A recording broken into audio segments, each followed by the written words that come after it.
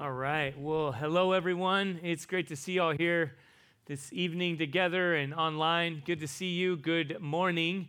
It's a good time to gather here in this Advent season. This is our last week together as Redemption Tucson. As Jenny said earlier, I want to just make you aware of a couple things that on Christmas Eve, we are partnering with Mission Church, and definitely invite all of you and encourage you, if you know anyone who wants to participate in that service in some way, to please, I'm going to go ahead and move this out of the way here for right now, but to please join us. We're excited to gather in that way. We have, again, at the Annex, actually it's called the festival grounds at the Annex. And I want to make one quick shout out. They say, whoever they is, that everyone's challenge is no one's challenge. But I want to prove them wrong. Okay, I'm going to throw out a challenge, an invitation to serve on Christmas Eve. We have, again, we're doing kind of like a drive-in movie theater style, and we need some folks to kind of oversee the parking lot. And so we need about 5 to 6 folks from our church to serve in that way. So I'd love to just, again, throw it out there and invite you to please let me know if you can help in that way, and I can give you all the details about that. Also, one other thing I want to make you aware of before I invite up the family to walk through this Advent time together is that we're not going to be having a service the day after Christmas. So for us on Saturday evening, that would be on December 26th, and we're not going to be having a service just for a number of reasons. We just thought it would be best, and we'll equip you. We want to put some things out there to equip all of us to still worship as families in some way. So again, keep your eye out for that online or for the email that we send out. But I just want to make you all aware of that, and then we'll pick back up in early January together and kick off a new year together. Amen to that? Yes. Well, let me introduce now our Advent time. As we've been doing each week, as you see here, in this Advent season, we're building our anticipation for the second coming of Jesus as we remember his first coming. And each week we've gotten to hear from a family and kind of prepare us to walk through a theme. And I'm very excited to invite up the Johnson family. So will you all go ahead and clap and welcome them up here together? Here we go. And great to have you all up here together. Johnson family, go ahead, move in there. I don't need to be in the way there. I'll move out here. And would y'all go ahead and please just introduce yourselves to us, your family, and then share with us what this theme of love, how that's impacted you all. Yeah, so we're the Johnson family. I'm Becca, and this is my husband Joel, and his parents Camilla and Dan. And we have a brother-in-law and sister, Kendra and Alex Alvarez, who are just joining us in spirit via the online right now. That's great. All right, well, Dave asked us to share our Advent from a very personal perspective, so we're going to get really real with you here. Advent has always been, for our family, a very joyous time. It has been filled with Christmas plays and music and adoptive families and just lots and lots of fun. This Advent has been very different for us. We have, in the last 4 months, lost 5 family members. Wow. And I just want to preface that with saying none of it had anything to do with COVID, just to relieve any concerns. We have lost 2 very beloved aunts. Dan has lost his father, and I have lost my father, and we are currently walking through the loss of a very loved baby, a miscarriage for our daughter and son-in-law. And so the message last week was very powerful for us, as Tyler talked about how the greatest sorrow is that broken relationship. And the greatest joys are those treasured relationships. We have experienced all of that. Very beloved relationships with our aunts and with Dan's dad. A very broken relationship with my father, in that no matter what any of us have tried, and our kids have tried, it just didn't matter what we extended, it was refused by my father. And so to have him pass without any restoration was very, very hard. The Bible Project has a wonderful Advent series right now. I'm sure a lot of you have experienced that. It talks about agape love is a choice to seek the well-being of others more than yourself. A love that extends even to those that reject us.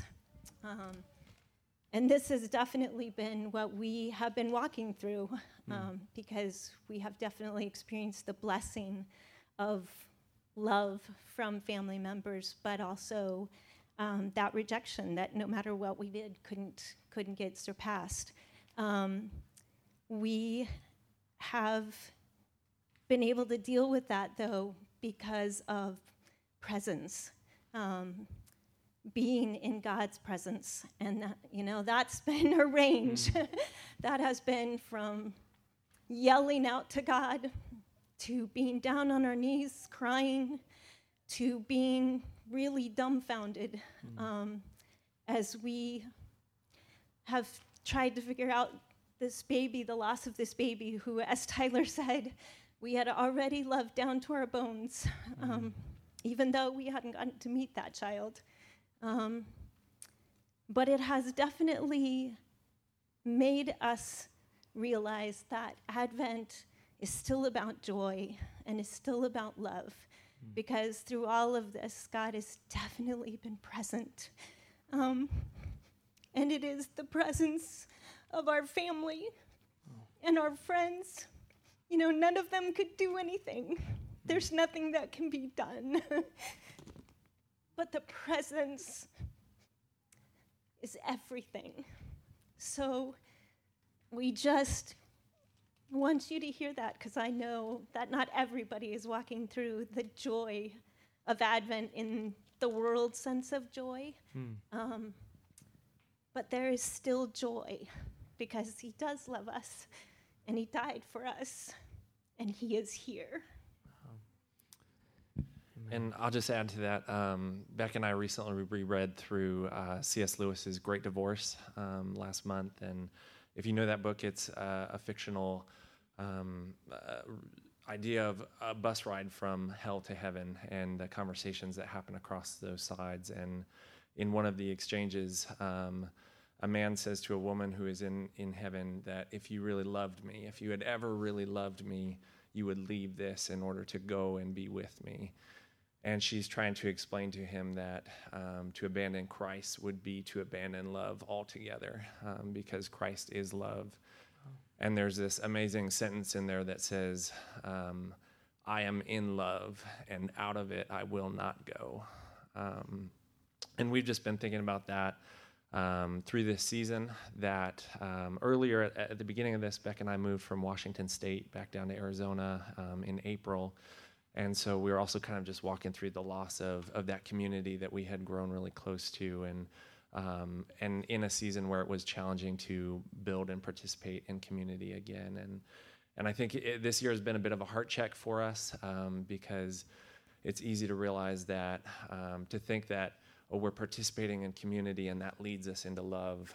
And that's really true in a lot of ways, but it's also easy to reach community and to settle there and to settle in that comfort. And I think this year has been a reminder that, as Dave said a couple weeks ago, that all those good things are wonderful, but they fall short of intimacy with God. And so when we rework that and we go the other way, when we are in Christ, we are in love, and then that spills over into everything else and satisfies everything else. So I just wanted to read a short passage from 1 John chapter 4.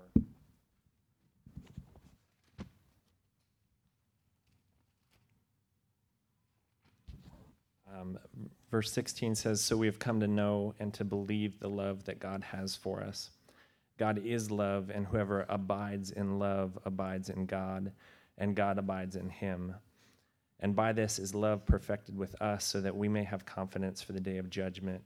Because as he is, so also are we in this world." And I think that's just been kind of the hope of love in Advent for us this year, is that to abide in Christ is to abide in love, and that can transcend everything else that is happening in this world. Wow. Amen. Well, thank you all so much for sharing with us so honestly and vulnerably. And would you go ahead and light the candle, Becca? And then, this last candle as a reminder is to remind us of love. And again, all that you've shared, I think, helps on that. Actually, before we read the passage, let's pray together and alongside all of you. Heavenly Father, we come before you as a church family. Lord, we acknowledge the pain of loss. We thank you that as Camilla shared, Lord, the shaping foundation of love because of your initiating love, Lord, that we can extend to each other, that we can hold on to with hope and with assurance amidst great loss. And so, Lord, we want to pray alongside the Johnson family. Lord, we pray that you, Lord Jesus, the great comforter, Lord, the great cardiologist, the heart surgeon, Lord, we pray that you will comfort through friends, through family, through our church, but ultimately through your word, through your Holy Spirit, through your good news, your presence. And again, we thank you that we can know what love looks like and how that shapes our lives even amidst great tragedy and loss. And so we pray that you will continue to shape us by your gospel. In your name we pray, Lord Jesus. Amen.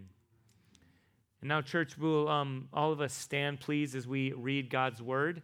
As a reminder, as we do every week, we stand out of reverence and awe. And just in closing, thank you for the love of this family of this church and also of our blood family relatives and welcoming us into this community. And this is from Isaiah chapter 65, verse 17. For behold, I create new heavens and a new earth, and the former things shall not be remembered or come into mind. Please, this is the reading of the word of the Lord. Please be seated. All right. Thank you, Johnsons. Yeah, let's go ahead and thank them again. All right. Hello. If you're just tuning in or just came in, again, my name's Dave. I actually think I forgot to introduce myself earlier. I was the voice off screen there. But in this time, as we get into this last Advent sermon together, we're looking at this idea that we've been walking through of the kingdom, joining in Jesus' prayer that he called us to pray, your kingdom come, your will be done. And each week we've walked through a different aspect of Jesus' kingdom. And this week we're looking at his forever kingdom. And my hope in our time together right now, and if you will go ahead and turn to Isaiah chapter 65, that'll be the primary passage we're going to walk through. But my hope, I'm going to share a few quotes and different things. My hope is that by the Holy Spirit, that the Lord will help awaken our imaginations to build our hope, to build our expectations, to build our anticipation for what is to come and for how that shapes our lives right now. And so with that, as the Johnson family did so well and so honestly and authentically, let's just acknowledge this question, what do we do with Christmas 2020? We were joking, my wife and I, that we actually went to a New Year's Eve party with the Winneck family. They might be outside or they're often here. They're a family in our church, and their theme was Roaring 20s, right? And it was this idea of, the 20s, just go into it. It'll be so fun. It'll be so smooth. And right, it has been nothing but that. But what do we do with that? I think we have a couple options. One is do we just kind of skip it? I know as a family, we're one of those families or folks that at least there's an internal debate about when you can listen to Christmas music or not, and when you can hang up your lights and not, and all that stuff. And I'm very much of the mindset that starting on Thanksgiving, you can do all those things. And then sometime within the first week after New Year's, those things need to come to an end. And that's the window. But with that, I love when we're in that window. Well, this year, the day after Thanksgiving, as we're opening boxes and hanging up lights and stuff, all of us just sort of agreed, like, it doesn't really feel the same this year. So we could just skip it, right? What's the point? If we're not able to be with family, there's so much we can't do. Should we just kind of skip it, not taint all those joy-filled memories and just kind of move on until next year, hope it gets better? Or we can pretend, right? Slap on a smile. You will be happy, kids. We're hanging up lights right now. We're going to put the star on the tree, and we're going to force ourselves into, the joy of this season. But that totally misses it, right? That's fleeting. Let me share a quote from a gal, a theologian and professor, Christina Cleveland. And this is what she says about this Advent season. We've been tricked by chocolate-filled Advent calendars and blissful Christmas pageants that gloss over the very real evil that makes the Messiah's coming so very necessary, so very loving, and so very heroic. Advent isn't a holiday party. It doesn't pressure us to conjure up a hopeful face, ring bells, and dismiss the foulest realities we face. Advent isn't about our best world. It's about our worst world. I think we eat the chocolate and put on the pageants because we don't want to face the worst. Advent is an invitation to plunge into the deep, dark waters of our worst world, knowing that when we resurface for air, we will encounter the hopeful, hovering Spirit of God. You see, the gospel, the Advent, the coming of Jesus, entering into our broken darkness, and then promising to come again, his second advent, his second coming. Because of Jesus, because of the gospel, that enables us to look at the very worst, darkest things we face square in the eye and say, this won't last. No matter how difficult, no matter how tragic, this is not the end. So we enter into this story, as Dan read. Pick up with me in Isaiah chapter 65, verse 17, where we see this promise. This is so far before Jesus even shows up on the scene, before Christmas at all, right? Where this is God talking to his people who have been through a whole series of ups and downs and tragedies and difficulties, and God begins to help his people understand what is to come. This is the new heavens and the new earth. Beginning in verse 17, he says this, "For behold, I create new heavens and a new earth, and the former things shall not be remembered or even come to mind. But be glad and rejoice forever in that which I create. For behold, I create Jerusalem to be a joy, and her people to be a gladness. I will rejoice in Jerusalem and be glad in my people. No more shall be heard in it the sound of weeping, the cry of distress. No more shall there be in it an infant who lives but a few days, or an old man who does not fill out his days." I don't think Camilla knew where we'd be this evening when we spend time talking about the forever kingdom of Jesus. And I didn't know all of what you shared. And I want to say I'm sorry, and my heart breaks alongside you. And having lost my own dad during this COVID season, and having family and friends and ourselves as well, having lost. As a church, we've had to, actually the first funeral of our church was a child. And that's not the way it should be. And the gospel, the good news of Jesus, allows us to look at the most broken places in our lives, in our world. These things are written, no more will these things happen because they currently do happen. Because children die, perhaps before they're even born. Children created in God's image. Life ends. That's not the way it should be. And yet the promise here is that a day is coming when those things will cease. And this author, Isaiah, continues in the second part of this verse where he says, the sinner 100 years old shall be accursed. They shall build houses and inhabit them. They shall plant vineyards and eat their fruit. They shall not build and another inhabit. They shall not plant and another eat. For like the days of a tree shall the days of my people be, and my chosen shall long enjoy the work of their hands. So that whole part you and I might not know upon just first looking at, but this is a reversal. Okay, these things, right? We could just read them and skip over so many things.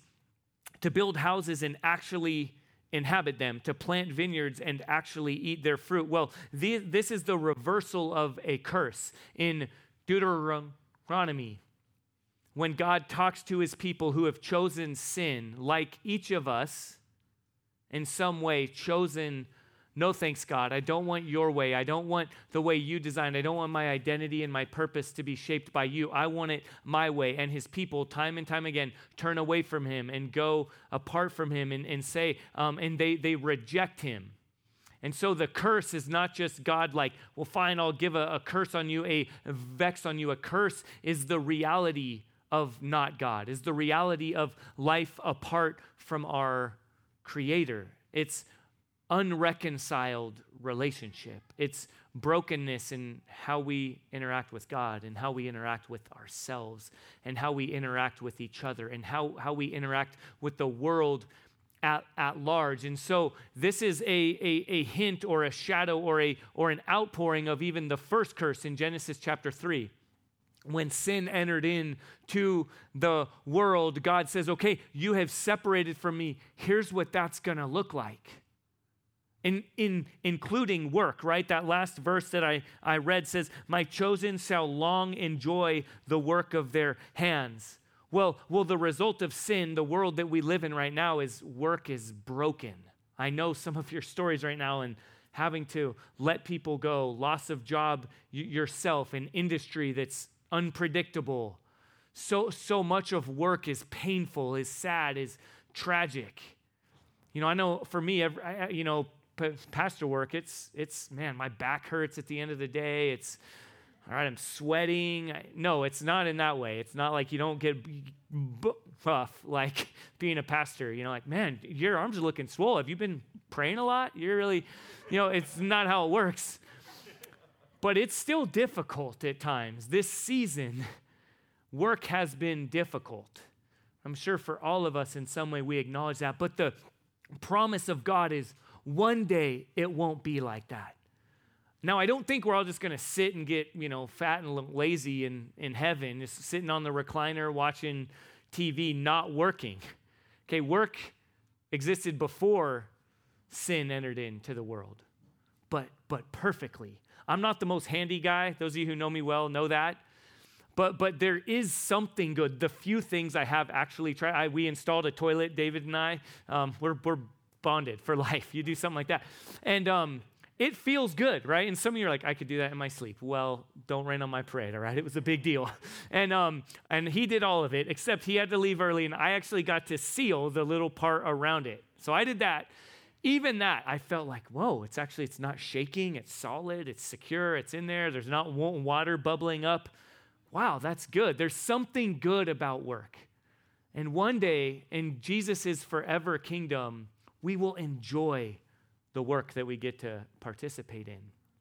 And then even more, it continues on. Again, let's imagine. We can take these things for granted. Imagine this day that is still to come.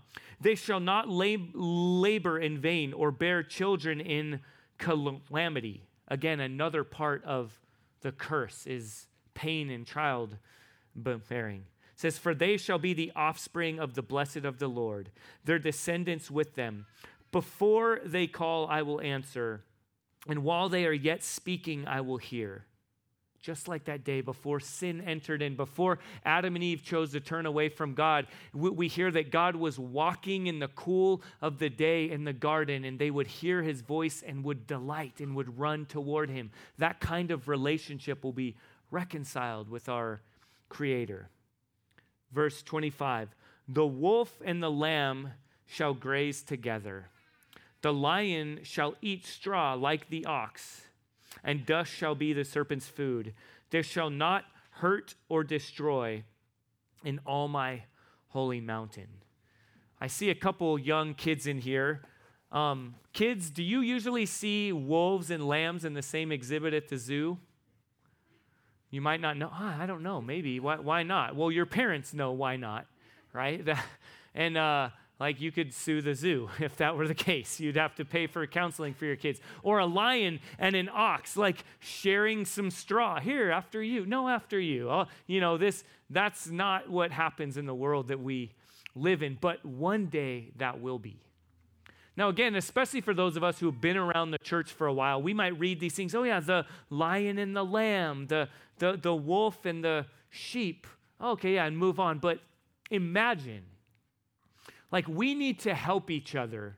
We need to help our kids, parents, grandparents. We need to help enliven our imaginations for the day that is still to come. In the promised kingdom, the forever kingdom of Jesus, what will it look like? All right, those of us who are in Tucson, okay, imagine a perfect Tucson.